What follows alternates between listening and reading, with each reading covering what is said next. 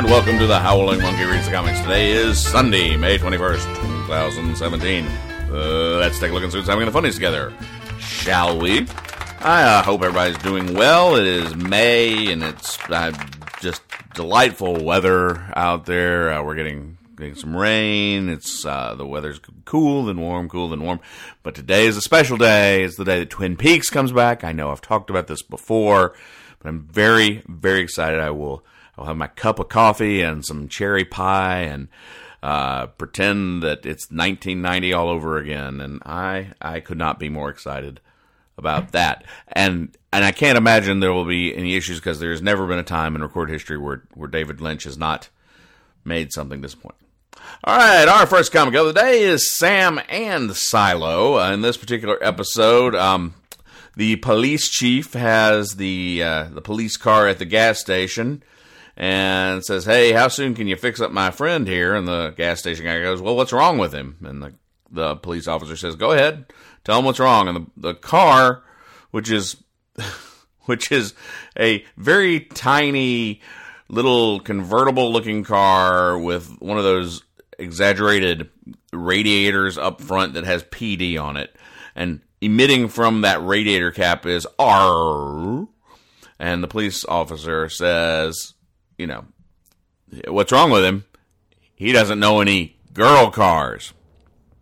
Now, the joke here is that the car has been anthropomorphized to pretend that it is a boy car, and he is sad and lonely because he doesn't know any girl cars because he would like to go on dates and whatnot. And cars can't get on, dating sites like OK Carpet or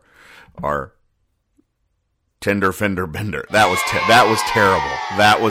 I would edit that out, but I'm not going to because you deserve to know how terrible a joke that was. The car's upset because it doesn't have a date.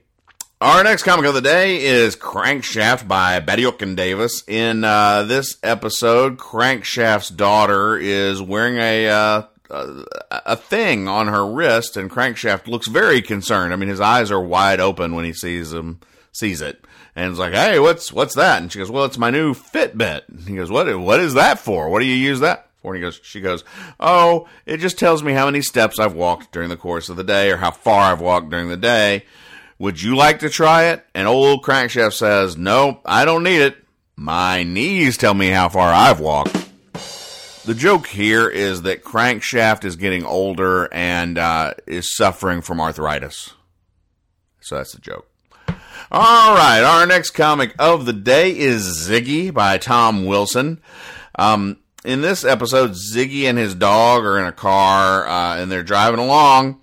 And there's a sign on the side of the road that says Turnpike, and it should say stop ahead and pay toll. However, a large creature has added the word R into toll so that it says stop ahead and pay the troll, which presumably that's what this thing is a troll.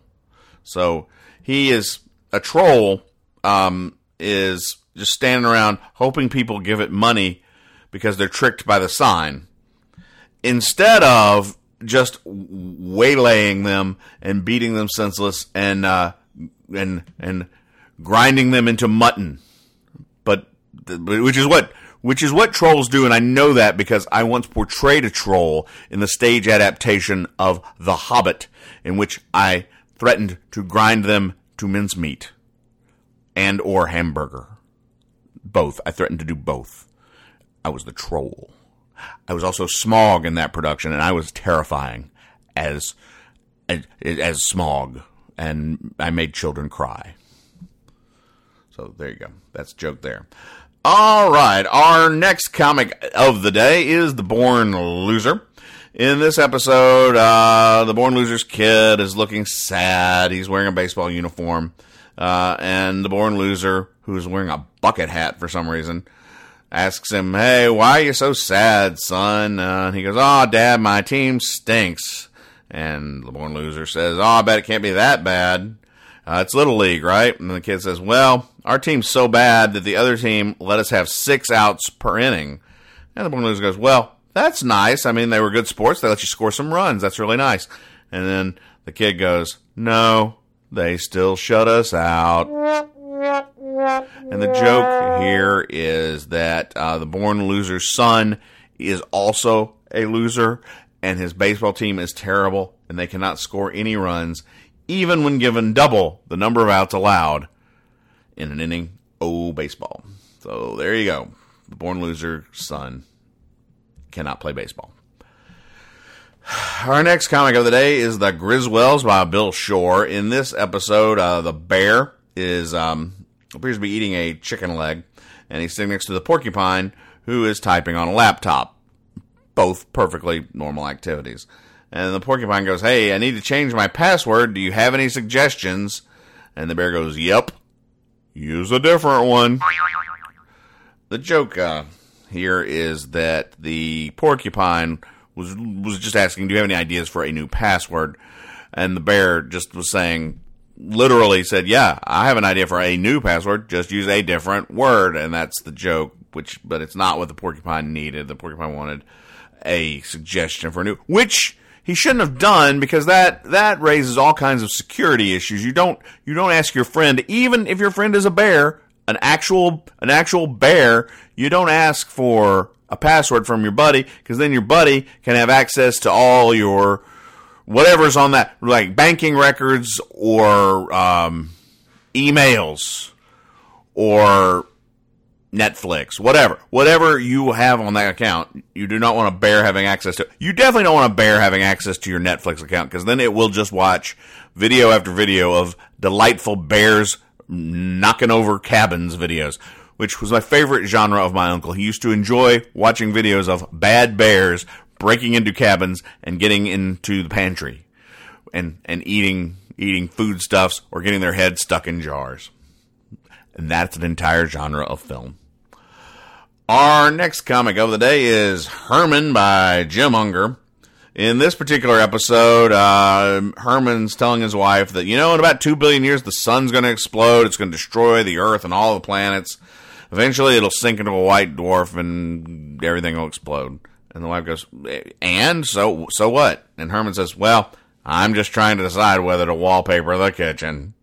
And the joke here is that Herman is looking to cosmic events to give him an excuse to not have to do work in the house. So in time, the sun will explode. So what's the point of using wallpaper? Our next comic of the day is the family circus. In this episode, Dolly is lurking behind a doorway. Inside, Mom is leaning through by the door. You can't see all of Mom. She's leaning down, and so she's like vivisected in half by bisected, I guess is really the right word. She's bisected by the doorway, and she's pointing at the kids, the other 2 children, at little Jeffy and little PJ, and saying, now always remember the magic words, yes please, and thank you. And then Dolly, in a thought balloon's going, doesn't I'm sorry belong there somewhere? With the joke there is that kids need to say they're sorry a lot, because they do things that they're not supposed to, I guess, and it's I mean, everybody knows the magic words are please and thank you, but Dolly wants to add I'm sorry because she has to say it a lot, I guess, and she thinks that the other children should learn. I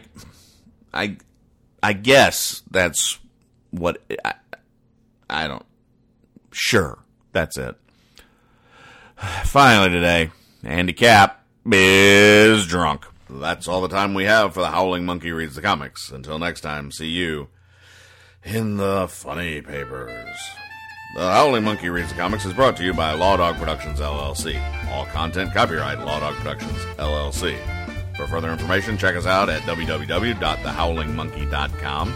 Or if you have comments or questions, write to Joe at thehowlingmonkey.com. Finally, if you'd like to support this podcast, please do so on Patreon. That's Patreon. We're at patreon.com/The Howling Monkey.